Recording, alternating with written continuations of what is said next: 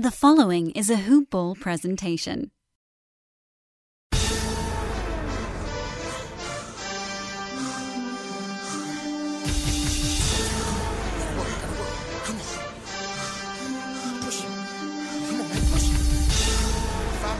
I guess we'll now call this Dan Day, because normally on the regular Hoop Ball show on Wednesdays, it's Brandon Day. But today, it's a Thursday, and boy, I have Dan Bespris, the king of Hoop Ball Fantasy. I guess I'll call you the prince of Hoop Ball Fantasy, because really, Brew is the king. Brew's the king. I guess we'll call you Prince. Does that work with you? And I guess I'll say Happy Dan Day to you. Yeah, thank you. It's I went into this like any other Thursday, thinking it was just going to be Thursday, and then it became Dan Day. Yeah, I think I've been the kid's been watching a lot of Aladdin lately, so I think I'd like to be the royal vizier. Can I be the royal vizier of Hoop Ball, and Brew can be the sultan? Sure. I mean, I haven't seen Aladdin in probably 25 years, so I'm just going to go and take your word for it. If you adopt a 3-year-old, that'll change. I don't even know what that means, so I'll just believe you, because my nephews are 6 and 2, and they don't really watch many movies. Yeah, so we gave up on that. Yeah. we're bad parents. It's fine though. He's a smart kid. No, I mean they just can't really sit there. They're either afraid or they can't sit there. It's just which I don't blame them. I mean I understand. I was like that at that age too. I couldn't sit for more than 30 seconds, and yeah, there were certain things I was afraid of, and so what, still am. But you know what happens. I was afraid of? Let's do the Disney hour here also. Ursula in The Little Mermaid scared the bejesus out of me when I was a kid. I could see that. The other villains didn't bug me that much, but Ursula, really, whatever it was, she was like, there was something about it where I don't know. I could be psychoanalyzed on this one, I'm sure. I don't know what that means, but Ursula, most terrifying Disney villain. I'll plant my flag in that one. There are a couple of bad ones. I think I remember being really scared initially when I saw Home Alone with the bird lady, the one that had all those pigeons flying around her. That was not great. And then I think there was another one. I didn't think you were going that way. Yeah, well, I did. And Lion King, I think Mufasa is that the bit? I haven't seen the new one yet. Mufasa's the good one. That's James Earl Jones. Scar is the bad guy. Yeah. See, that one's a little scary too. Yeah. By the way, this is Hoop Ball Clippers. No, so yes, if you haven't listened to our Wednesday show yet, this is normal for Dan and I. We just tend to go on little tangents, but. Yeah, this is the Hoop Ball Clippers fantasy show, and I hope you're enjoying this so far. We are going to talk Clippers, I promise you. Don't be so sure. You listen. Yeah. I'm the issue here. It's very clear. I listened to your first 2 episodes, Brandon, and they were very professional and reasonable. And then you brought me on, and it all fell apart in a heartbeat. So clearly, the problem is me. I think that's true, actually. Yeah. Thank you. All right. Well, I guess. Hey. There's only so many things that you can want in life, and one of them is a guest that is good. And I guess we're going to have to struggle and get mediocre on this one. Yep. But that's okay. I'm good. That's okay. That. All right. Well, should we get into it? I think we should. All right. Well, first of all, at HoopBallClips is the Twitter handle. At BD Marcus. He's at Den Bespris. And this is the Hoop Ball Clips show. And we are going to talk Clippers basketball. And first, let's say happy birthday to Boban, because he's no longer a Clipper. But Dan, he is one of the biggest Clippers of all time, in both heart and stature. Right? So happy birthday, Boban. Happy birthday, Boban, the funniest man in the NBA. He's never been on any of the teams that I've, quote-unquote, rooting for, but I will always root for Boban. He's incredible, man. Actor, philanthropist, I don't know if that's actually true, and all-around good guy. Yeah, I think that's true. I think you can put whatever you want next to his name, and it's probably true. Some Clippers news. Let's quickly address the deal that went down officially today. Patrick Patterson. Oh, boy. That's a football player, right? Yeah, that is. Patrick Patterson, 1 year, 2.3. Curious to get your take on this, Dan, because my take is I'm a little confused by why they're signing him, because the 2 biggest needs, in my opinion, are a backup point guard, now that you got rid of Shea, and a big that can help Zubats in the middle, because you have Trez as your backup big. Michael Green will play a little bit there too. but I think you need someone bigger. And now you just have another wing to go with the likes of Magruder and Harkless and Kawhi and PG. And I'm not sure it makes a lot of sense. Do you think it makes sense? No, I don't fully understand it. He feels superfluous. And maybe I'm missing the same thing that you are here. I feel like maybe you and we're both like scratching our heads going, what is this one obvious thing that we're missing? Like, is JaMychal Green actually hurt and none of us know it? Because by all accounts, Patrick Patterson is just like a not as good JaMychal Green. Yeah, and I think the plan is that JaMychal Green, I think, might start at the 4. Yeah, and maybe this is just cover for him off the bench. Maybe they'll move him to the 5. I don't know. They like their versatility. There's no doubt about that. They like guys that can defend 3 positions, and Patterson can do that. So it'll be interesting to see how he fits in. And I had this gripe with Iguodala when everyone was talking about, Iguodala makes so much sense to the Clippers. Their roster, by the way, now is at 14. And you wonder, why Iguodala? I mean, why not a backup point guard or, like I said, a backup big? It feels like there's other needs right now. You talk about injuries. Maybe they're a little more concerned about Paul George than what is being led on, because there has been a rumor that's come out that he's going to be missing the first 6 weeks of the season. That's the only way that this signing totally makes sense. Although, and I know we're going to be talking about the Boogie stuff in just a little bit. It's one of the large reasons that I'm here on this podcast doing the non-Lakers rounds. Boogie was one of the main reasons, I thought at least, that the Clippers needed another very large man on the interior, and now that need is sort of wiped away. Like, you look at the other teams that the Clippers could have to go through in the playoffs, and Houston, fast, slender big man in Clint Capella.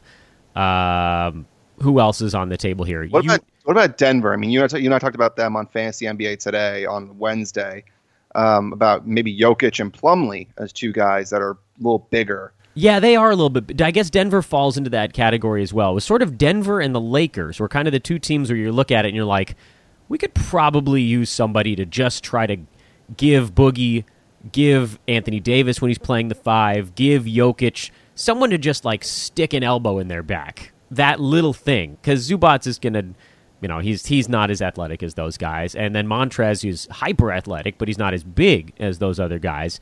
So there was kind of that need. I still feel like somehow along the way this year, the Clippers are going to end up like prying Aaron Baines away from Phoenix, but then now maybe that'll be the Lakers that's trying to do that instead. So, weird set of news today between the 2 teams. I don't think they're linked because we heard Patrick Patterson was going to go to the Clippers right when he first got bought out like 2 weeks ago, and then it just didn't happen for 15 days for some reason.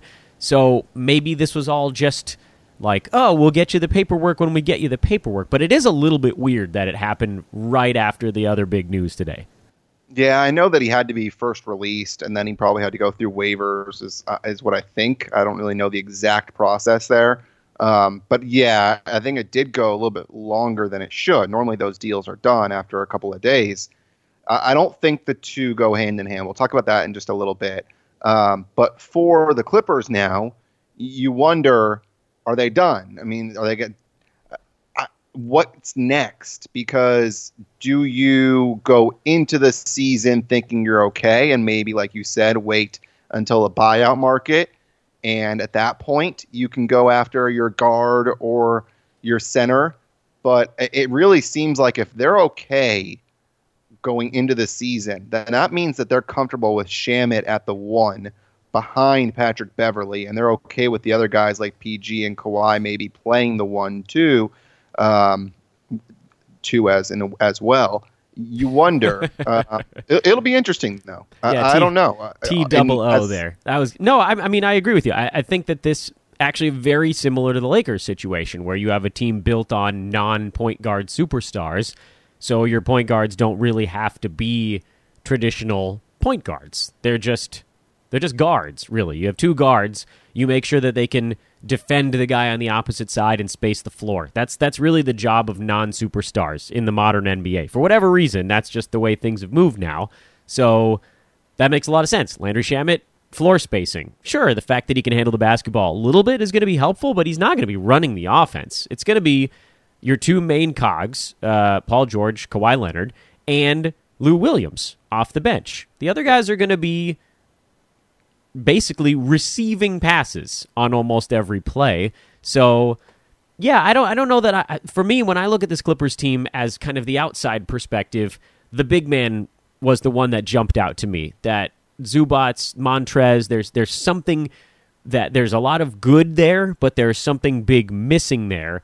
And so I still think that's got to be something that they address with this sort of final move, whenever that happens to be. Yeah, I was talking to Justin Wilson about Lou Williams. Justin Wilson, who runs LA Clippers Film. And it's interesting because we're used to Lou Williams being on the floor at the end of games. And we both think it's very possible that with Paul George and Kawhi there may not be a need for Lou Williams since he can't help you as much in the defensive end. And you're not needing a guy like Lou to get you a bucket when you have those other two guys. So the one thing that'll be interesting is if he's playing the one, or if maybe he gets shifted over to the two in the reserve role with Shamet playing the one. That it'll be interesting to see what the Clippers do. They obviously have versatility. There's no doubt about that. But the one thing that does worry me, and this is when you can kind of bring in the fantasy side of this, Dan, is that you don't look at the stats and you just blow past assists. Assists is something that's very important because it shows you how much a team is sharing the basketball, and especially assist to turnover ratio is important. And for the Clippers, it'll be interesting to see where those assists come from. It's going to have to be a team effort, you would think, because you're not going to have any guard that is going to be racking up 6 to 8 assists a game. No, Patrick Beverley is going to fall into some, but yeah, it's going to be Pat for some, Paul for some, Kawhi for some. I think you're going to hopefully get some passing out of your 4 and 5 guys, depending on who they might be, and yeah, that might be Kawhi Leonard every once in a while. So we'll move that off the page here for the point of this discussion. You're probably going to have. You might have 4 guys on the Clippers this year that average 3.5 assists or higher, and 0 players on the Clippers that average 6 or higher. But this, it has worked before. I think it's going to take some getting used to. There's a lot of new pieces together in that first unit. Yeah, I think it'll take some time to figure out who's going to play what role. But eventually, when it comes down to January, February, we'll have a better idea. That Lou Williams point is a good one. I almost don't want to let that one go for a minute. What is his role in the fourth quarter? He was the closer for the Clippers last year. It means that he will take on more of a role earlier in the fourth quarter, as opposed to being a guy that maybe has to play the entire fourth and gets tired towards the end of games. Justin and I were talking about how Lou Williams' minutes might be more important at the end of the third, beginning of the fourth, and then at the end of the first, beginning of the second, where he's going to take on a role where your bench production won't drop and you'll still have that scoring. And he's not a guy that can continue to play 30-plus minutes a game. He's just going to get tired at some point. So you wonder if you need a bucket. Sure, you can put him on the floor in the fourth quarter at the end of games, but at the same time, you're going to need at least 1 or 2 bigs on the floor, plus a couple of guards and Pat Beverley, and then whoever they want to put on the floor with him, whether that be a guy like Shamet or Lou, and they figure it out. I think they're going to mix and match. I don't think there's going to be a consistent 5 that you see at the end of games, at least not until about halfway through the season. Here's what I'm looking for. I think that the Clippers have a best-case model in their head. Now, you can correct me if I'm wrong. You watched more Clippers basketball than I did last year, but I watched a fair amount. Obviously, you and I are both Angelinos, so we get our Fox Sports Prime ticket or whatever it's called these days. The Clippers were down often after their first unit left the floor this recent season, correct? Yeah, there were a lot of times where their second unit, their first unit actually, I think, had ended up with one of the better numbers in terms of plus minus. But yeah, there were a lot of times where the bench unit had to be relied on to get the lead back. So now the shift here is that you're looking at a first unit that has Kawhi Leonard and Paul George in it. They're not going to be leaving games with large deficits particularly often. There's a lot of dice rolling involved in a long NBA season, but I think the optimal scenario now for the Clippers is use that powerhouse second unit and run them as long as you can early in the ball game. Like, you might see a Lou Williams-led offense go for 7, 8, 9 minutes between the first and second quarter, And if it's working, well, you just let him go, right? Like if they're adding points to a lead or they're eliminating points from a deficit, there are a lot of ways to work Lou in that maybe turn games into blowouts at the end of the third quarter, beginning of the fourth. You open up room where you don't have to use Kawhi and Paul George as often. Now, that's not going to work every night. I think there's a very reasonable chance he's not on the floor. Well, you know what? I take that back. I think he's probably out there at the end of the game. But I think you might see a lot of sort of offense-defense subbing this year where maybe they didn't have to do it as much last season. Yeah, but if you put him on the floor, and then you're going to say Pat Beverly is on the floor at the same time, which will be interesting to see if they are, then you have Lou, Pat, PG, and Kawhi. And there are a lot of guys that can be that fifth one. So it would be interesting to see if they do that. That'll be one of the best storylines, I think, to follow for the Clippers is who's out there to close games. And you bring up a good point where you talk about load management and guys that sit out games, and the Clippers have 13 back-to-backs this year, and we'll see how many of them Kawhi and PG actually play. But you can load manage in regular games if the guys don't need to play the fourth. And so if they're able, like you said, to extend the lead out there in the second quarter, and then the starters build on that in the third, it's game over after three quarters. You have a bench that's not going to blow it because you know that these guys like Trez and Lou are very capable of scoring and keeping that lead. I'm reminded of, I think it was February of 2018, where the Toronto Raptors starters played one fourth quarter over the span of like 8 games. Do you remember that insane stretch? Yeah, I do remember that. Yeah, it was crazy. I tweeted a bunch of stuff about it, and like all of the Toronto blogosphere picked up on my... It's like I went big in Canada for 22 hours. Congratulations. Yeah, thank you. It was pretty good. I have family in Winnipeg. I'm sure they were very proud of me. And that's the kind of thing that I think the Clippers are hoping to draw upon this year. Build leads, expand leads. You can shave off games missed by shaving off minutes played. I mean, that's an easier way to do it. You just put less of a strain on the body. Now, the only problem with all of this is that the Western Conference is a ridiculous gauntlet of superheroes that you all have to go through. And the West is insane, man. You're going to have to do your blowing out against like the bottom 7 teams in the East because they're all terrible. Yeah, and there are a couple teams in the West, Phoenix looking at you, that clearly are going to get picked on. Yeah, so Memphis. It'll be interesting to see how the Clippers manage their minutes. We talked about, obviously, Patrick Patterson, what he'll bring, but what about Ty Lue? Because now there is a report from Mark Stein that Ty Lue is close to becoming an assistant on Doc's staff, and supposedly he'll be the associate head coach. So who would have thought that there'd be a team in LA that would have Ty Lue on their staff and Kawhi, and it wouldn't be the Lakers? It's going to be the Clippers. Dude, I'm so curious the length of the deal. Because remember, we had the 2 different sides basically putting out kind of different notes on the Lakers, their discussions with Ty Lue coming to an end. Ty Lue was saying that it wasn't going to be a good fit. Lakers said that he wanted, I don't know, they said like he wanted too much money, and Ty Lue said they didn't give me enough years. They wanted to just sign him for the LeBron era, and he wanted to say, look, and if you want me for LeBron and what comes after.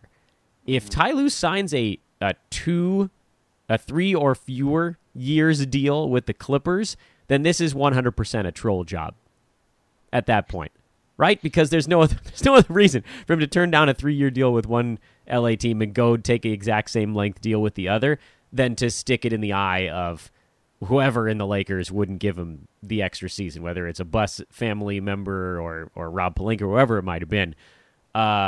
Because, like, analytically, he's not that fantastic of a coach. I'm sure he can bring a certain something, if he's going to be in kind of an associate role, so working just underneath Doc, so he'll be working on more specific things. But, like, his job in Cleveland was to make sure that everybody got along in a LeBron James era team, right? Like, David Blatt was the guy who set the offense for that, and it didn't change much. They just, like, more people on the perimeter when he came on. This is this is odd. This is very odd. It's like he just wanted to be in LA, and when the first thing didn't happen, he got a cake, man. The Lakers gave him a cake, and he didn't sign there. I really got to know, Brandon, how long this deal is going to be, because Twitter's going to go crazy if it hasn't already. Well, the coaching thing with the length of the deal makes sense, whereas he didn't want to be tied to LeBron, and whereas they could just get rid of him after LeBron left and hire someone else. So I understood that from his point of view. So, right. But also at the same time, if he does do a 3-year deal, that's not to say that he can't leave after one if he gets a head coaching job somewhere. So he's not locked into a deal for 3 years if he signs it. So the length of the deal, I think, is not as big of a deal as maybe you might be saying, but it will be interesting to see how long he signs for, how much they give him. But another side of this is, and there's a couple different sides, the Clippers won nearly 60 games with him as their assistant coach several years ago. And I think it was 57 was the number. And that was their highest number, I think, during the CP3 Blake Griffin era. So clearly he made an impact. There's no doubt about that. What also will be interesting to me is it's not often that you see 2 point guards on a staff, I think. I mean, that seems strange to me. I don't think happens very often. And you're going to have Sam Cassell and you're going to have Ty Lue. So that'll be interesting to see them work with Shamet, because I think that's going to be important to see and develop him into a true point guard and how that works out. But I don't know. It's a guy that clearly Doc trusts. There's no doubt about that. And they've done well with him. So it makes sense to add him to the staff. Yeah, there is a little bit of a marriage aspect there. So there's the trolling aspect of it, which does feel like maybe there's a little bit of something going on, and maybe it's Steve Ballmer. He seems like someone who might try to needle a fellow ownership group, and that's fine. The other side of it is, as an associate or assistant head coach, whatever it turns out to be, your duties become a little bit more focused, where you're not as troubled with the same things that a head coach is dealing with. That's going to fall on Doc's plate. So almost any mind that you bring, like I would have no problem with teams having 7, 8, 9 assistant coaches. There's almost no downside other than having too many cooks in, like if they were all working with the same guy trying to change their shot. But that's not really how it goes. It's just there's so many things that you can work on with an NBA team. Having more people there is never really a bad thing. So outside of the LA battle, there's no downside to having a decent basketball mind on your coaching staff. It's a win-win, really. Yeah, on the college side, just to give people kind of a peek behind the curtain, there are normally 3 assistants, and the head coach is not the one that does the scout on the team. There are 3 assistants, and they're the ones that take the scout on each individual team. So one assistant, let's say for UC Irvine, will have UC Davis. Another one will have CSUN.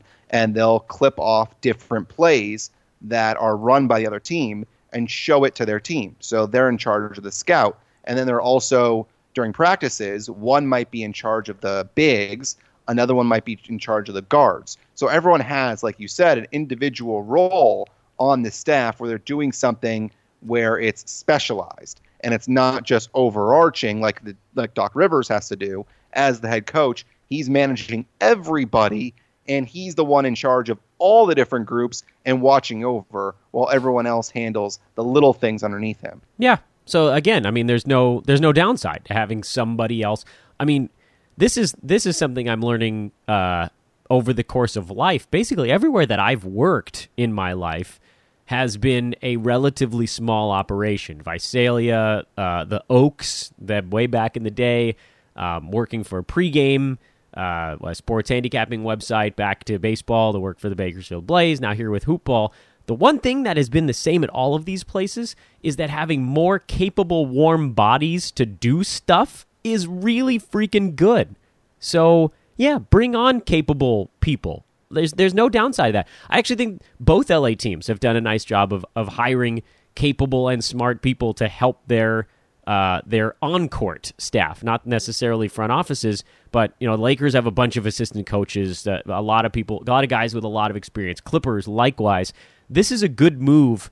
And Brandon, I know you're a baseball guy. You're an Angels fan. I follow the Dodgers a bit more closely. The Dodgers have like 15 coaches in the dugout these days. You might as well just spend on these things because it doesn't go into the salary cap in the NBA. You can pay more coaches, and it's just more people working on smart things to help your team. I'm all for it. I just think that there's going to be Twitter uproar when dude spurns LeBron goes to the other team in LA.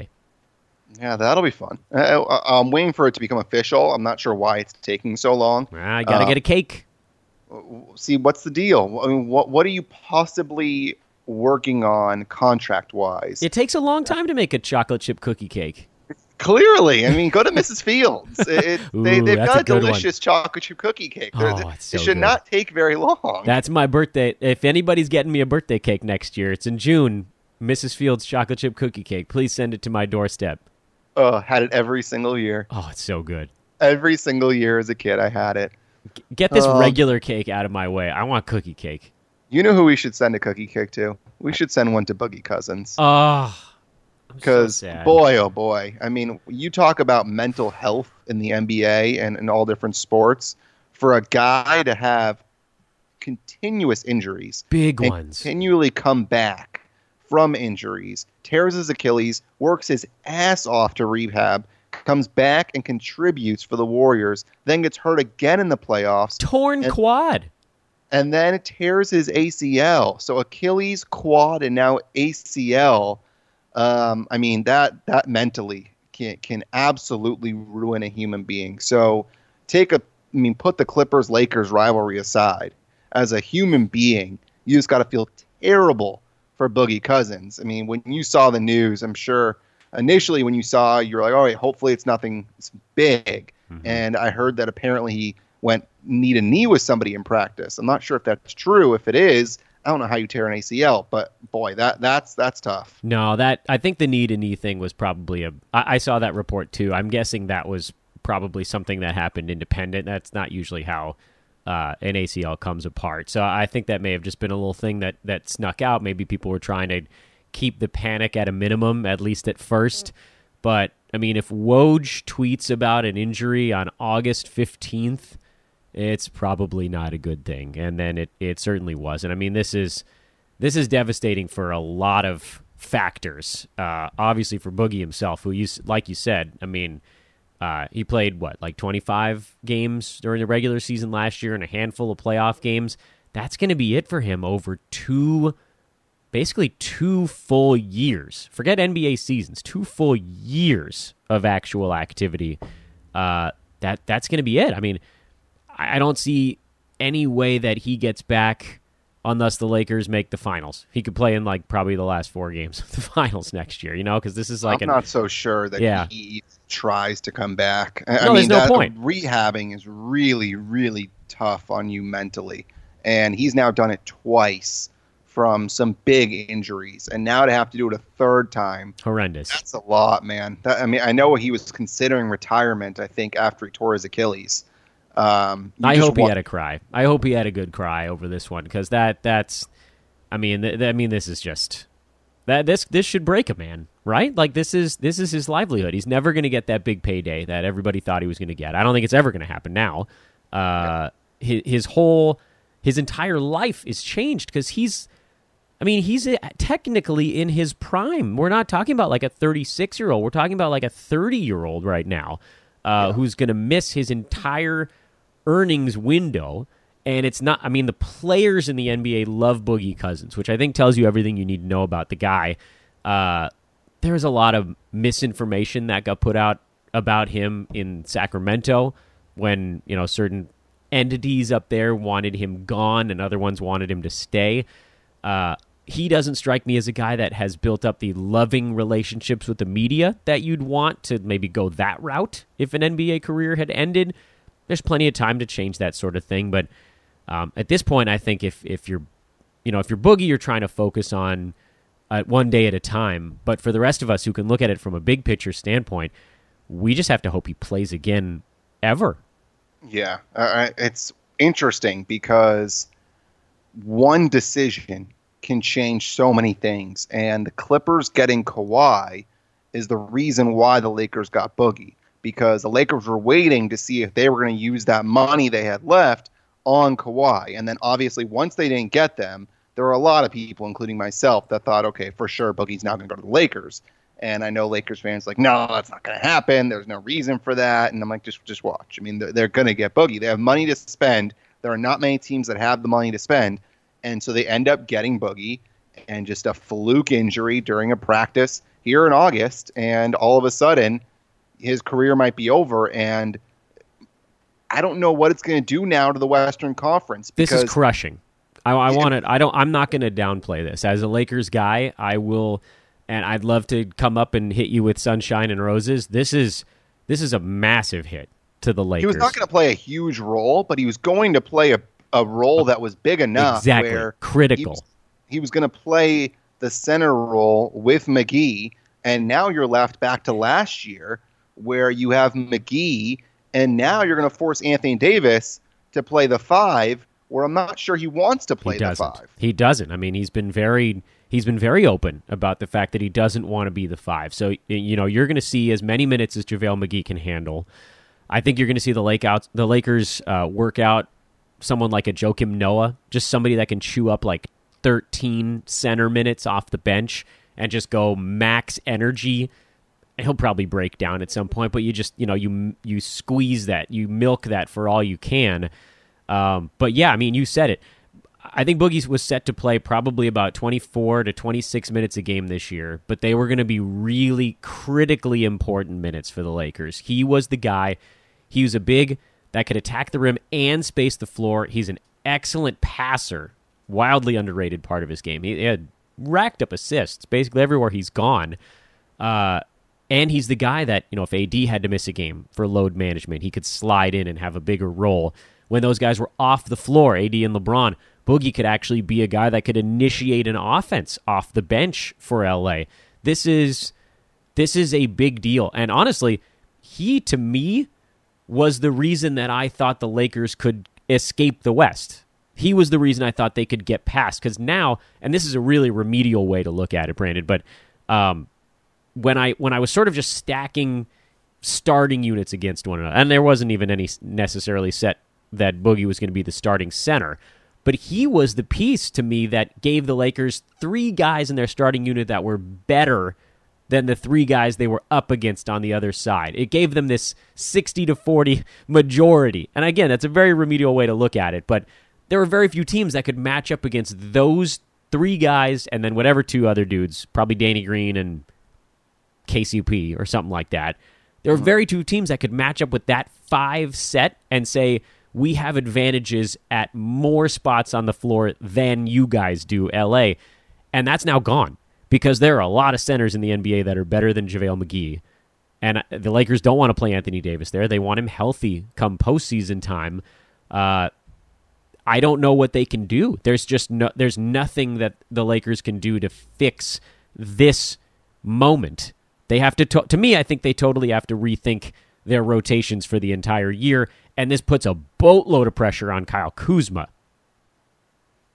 Yeah, and now the question is, does this mean the Clippers are the clear favorites in the West over the Lakers? Yes. I wish it was not the case as a Laker fan, but yes. I think this flips it. If they were close or if the Lakers were just ahead because of whatever you want to call it, Anthony Davis maybe a hair better than Paul George, if you want to call LeBron Kawhi a wash, the Lakers had that third thing that made them tougher in a spot where, if you're looking at the Clippers side, that was a position on the floor where the Clippers had a little bit of a weakness, and the Lakers just came back to them. Yeah, so, you got to think about it too. Whereas the Clippers last year won 48 games without Kawhi and Paul George, and so if you look at the Lakers, if they lose a LeBron or an Anthony Davis, they've got very, very little to go forward with. Mm-hmm. Clippers, if they have to play a couple of games or a couple of weeks without Kawhi or PG, they still have the other with a very good group that's used to playing with each other and fights hard. I don't think the Lakers have that. Yeah. So with this injury now, you go from, like you said, with 3 guys that have been all-star caliber players and to now having 2. And like you said, a lot of pressure now on Kyle Kuzma, and you wonder if he's going to be able to produce, and if he's able to produce, how much he produces, and if maybe he becomes a trade chip to try and get something else that you might need. So I think it'll be interesting to see now the Western Conference, where you would think an injury like this wouldn't turn the conference upside down, because Boogie obviously signed for 1 year, $5 million or something with Golden State, and then he goes and signs with the Lakers and again doesn't get paid. But this is still a guy that when he's on the floor, he contributes. He may be a little slow at times and look like he doesn't belong on the floor, but this is still a guy who has been an all-star and is capable of being an all-star on a very good team. Yeah, and actually a better than one might expect outside shooter, which was going to be a big deal with the way the Lakers are constructed this year. So this, you're never going to frame this as good news for anybody because it's an awful thing that happened. But, this is a Clippers podcast, and I'm a Laker fan coming on a Clippers show to say your Clippers are almost undoubtedly the best team in the West come playoff time. Now, of course, the regular season is a grind. I think I've gone on paper saying that I think Utah has the most wins in the West at the end of the regular season, just because they're all going to try to play all 82 games for some reason. I think that's what they're going to try to do. Even after our conversation, you think Utah's going to win the West after we talked on the show Fantasy NBA Today on Wednesday about how they don't have much of a bench? Yeah, I just think they care more than other teams during the regular season. The regular season is all about whether or not you care. Milwaukee cared a lot this year. Denver cared a lot this year. That's why those teams were where they're good, right? Like Milwaukee's a very good team. Denver's a good team, but they cared. They cared more than other teams did. Golden State still had the number one seed in the West, but they didn't care. You could see in the eyes of these teams who was really, like Toronto, they won a lot of games, but they weren't going full bore every single night. And there weren't that many other teams that had the things going on that we'll have this coming year. I think there are more teams this coming season that have those weird emotional things in the background than maybe last year. And to me, Utah's a team that's really going to care. This is like their year to prove themselves.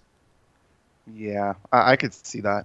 And the altitude thing really does help, though. When you have a home court advantage like that Denver and Utah have, it really does help you win a lot of games that maybe you shouldn't with teams on back-to-backs and the likes. Oh, massive. Any more? Go ahead. No, yeah, I saw a stat come by on Twitter a couple days ago, and I forget the exact number, but I think Utah hosts 8 teams on the second half of a back-to-back, and Denver only like 3.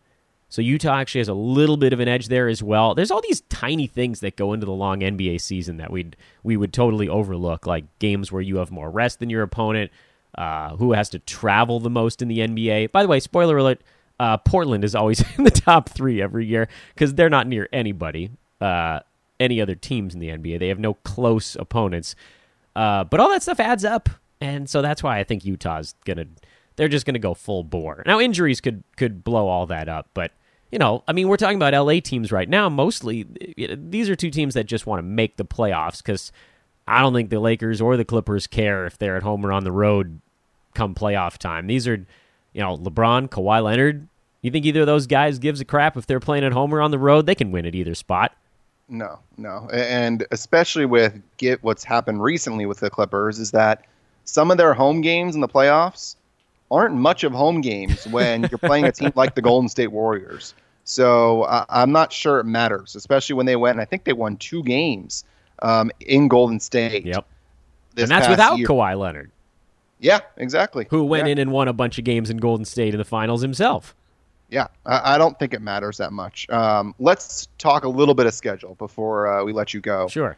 First of all, I don't think the Clippers have any games at Denver or Utah as the second game of a back-to-back. So that's something that's definitely important. Lakers have 2, by the way. Lakers have 2. Yeah, that's interesting. The Clippers have 0, I think. The first game, I think, is at one of those 2 teams, but not the second game. The Clippers have 13 back-to-backs. 7 of their first 10 games are at home. They start with the Lakers. This is a tough schedule. They start with the Lakers, and they go at Golden State, at Phoenix, versus Charlotte, at Utah, versus San Antonio, versus Utah, versus Milwaukee, versus Portland, versus Toronto. Ooh, that's a gauntlet outside of, what was that, games 2 and 3 sounded easy? Yeah, 3 is Phoenix and 4 is Charlotte. Oh, there was 3 and 4. Yeah. Man, that's tough. That's tough. A really tough way to open up. Yeah, that's and that's going to put a lot of pressure on guys to sort of figure out how to play with one another, and this will be.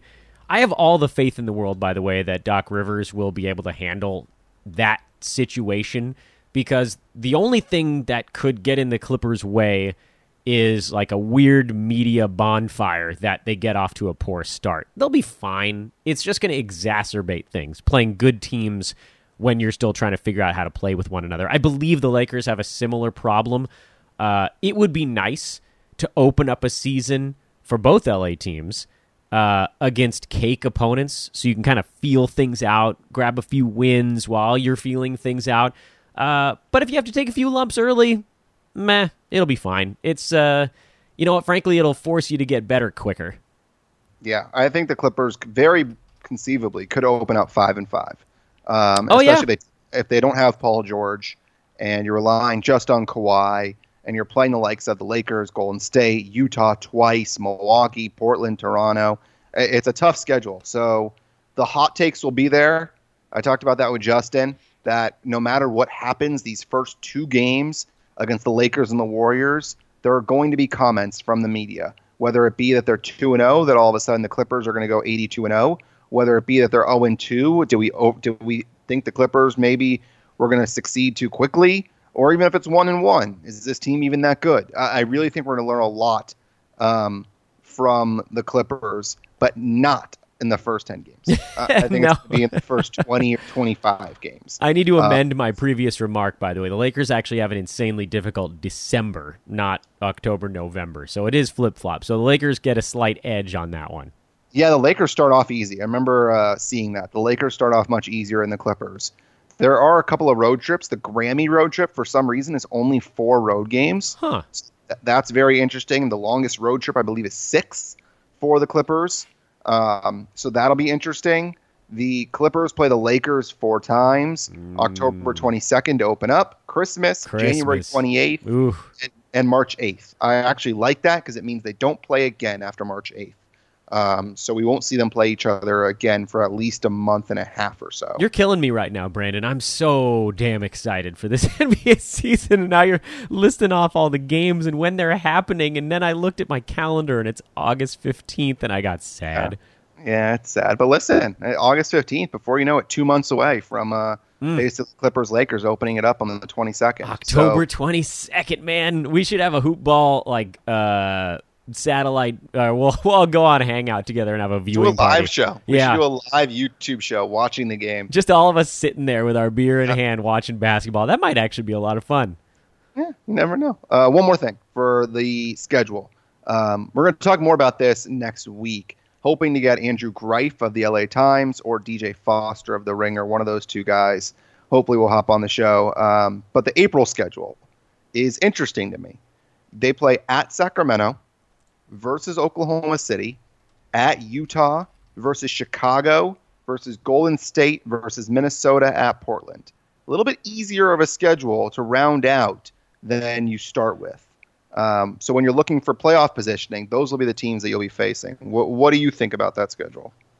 I don't think the Clippers are going to be that worried about it in March and April. I think they're going to be in pretty good shape. I know there are a lot of teams in the Western Conference that are going to have their sort of claim to getting into the postseason. But by the time, maybe let's say mid-March rolls around, I think you're going to see the cream rising to the top, and you're going to have the Suns on the outside looking in. The Grizzlies will obviously be on the outside looking in.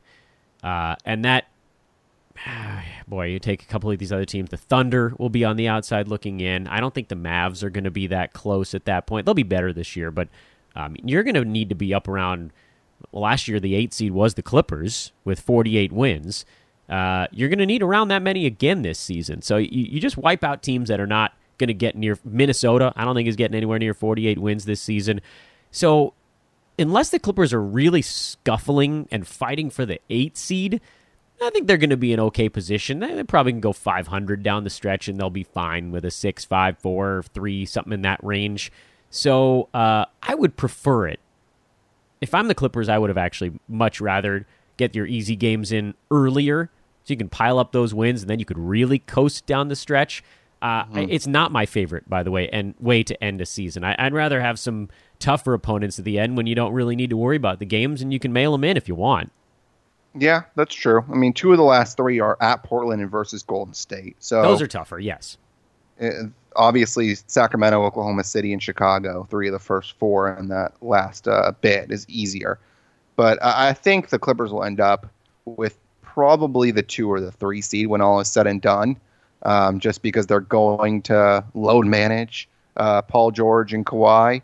But nonetheless, I mean, I think that obviously the start of the season will be a little difficult, and the end of the season, who knows where teams will be. You look at the schedule in April, in August, and it looks a lot different than when you look at it in March, because teams are not as good as you thought, and some teams are way better than you thought. So looking at it now is fun, but you really have no idea who's going to be good and who's actually going to be fighting for playoff positioning, and will care about those games. Here's my hot take for the end of the show. There's a very reasonable chance the Houston Rockets are the number 1 seed in the West. Ooh, that is hot. Yeah. That is rocket hot. Same issue, same thing with Utah. It's sort of the same backbone of guys that don't skip games and just want. Like Russell Westbrook wants. He doesn't want it. He wants all things. So they're going to be going full tilt. I know we've heard these rumors that Houston's going to load manage. I don't think they're going to do it. And they won 53 games last year, and they're better by all accounts. I don't know how much, but they are better. Denver, we'll see. I don't think they're going to want it as much this year, but there's a very real chance that the Lakers and Clippers could be looking at 4 and 5 seeds between the two teams. They may want to try to avoid one another. Please no. I think they'll do whatever they can to avoid each other in the first round. I would. I'll tank the hell out of those games. Dodge playing. Yeah. Nothing. I mean, you and I can both agree. We want this Lakers-Clippers to be the Western Conference Finals. Yeah, I want nothing to do with the Lakers in the first round. That would be just so brutal. Likewise. I mean, it's crazy to think of that the top 2 teams are the Lakers and the Clippers, but we're talking about Houston, Denver, Utah. That could easily be the top 3 teams in the West. Yeah. I mean, what if Portland has another big year? I think they're going to take a step back, but... Me too. Yeah. Terrified of that prospect. Please don't do it. Get them apart. I'm sure Adam Silver is moving chess pieces as we speak. Yeah, no, thank you. No Clippers, Lakers. That's our final wish for the NBA season, is no Clippers, Lakers in the first round. Well, Dan, we appreciate you pinch hitting here on the Hoop Ball Clippers show. I know it's... something that you weren't used to discussing, the Clippers. No, I watch a lot of basketball. You know me. I'm just always sitting around watching hoops. And plus, I could bring a little bit of the other LA perspective, and I hope that I didn't irritate the listenership too much with kind of here's what it looks like through the lenses of purple and gold. Yeah, well, it's always interesting to get that view. Well, you can follow Dan on Twitter at Dan Besbris, BESBRIS. I'm Brandon at BD Marcus. It is at Hoopball Clips and at Hoopball Fantasy. And I believe this is this show officially presented by High Kona Coffee. Can we say that? Sure it is. Hawaiian Isles, baby. Oh, there you go. The Hawaiian Isles Kona Coffee. The 2 guys that aren't big on coffee, but boy, it smells good. And we know that that's a place that you can go and order on Amazon. And if you're a coffee drinker, highly, highly suggested. Yeah, so every piece of change that I throw into mall water fountains, I'm wishing that I could digest caffeine better. That's such a weird wish. So far, it hasn't worked. Oh, what a tremendous way to go full circle on this podcast. We start off just completely off track and just end it off track by throwing coins into the wishing well. So I think that'll do it for the show. I'm Brandon. He's Dan. Appreciate everybody listening. And again, follow us at Hoopball Clips. This has been the Hoopball Clippers podcast, and we'll talk to you next time.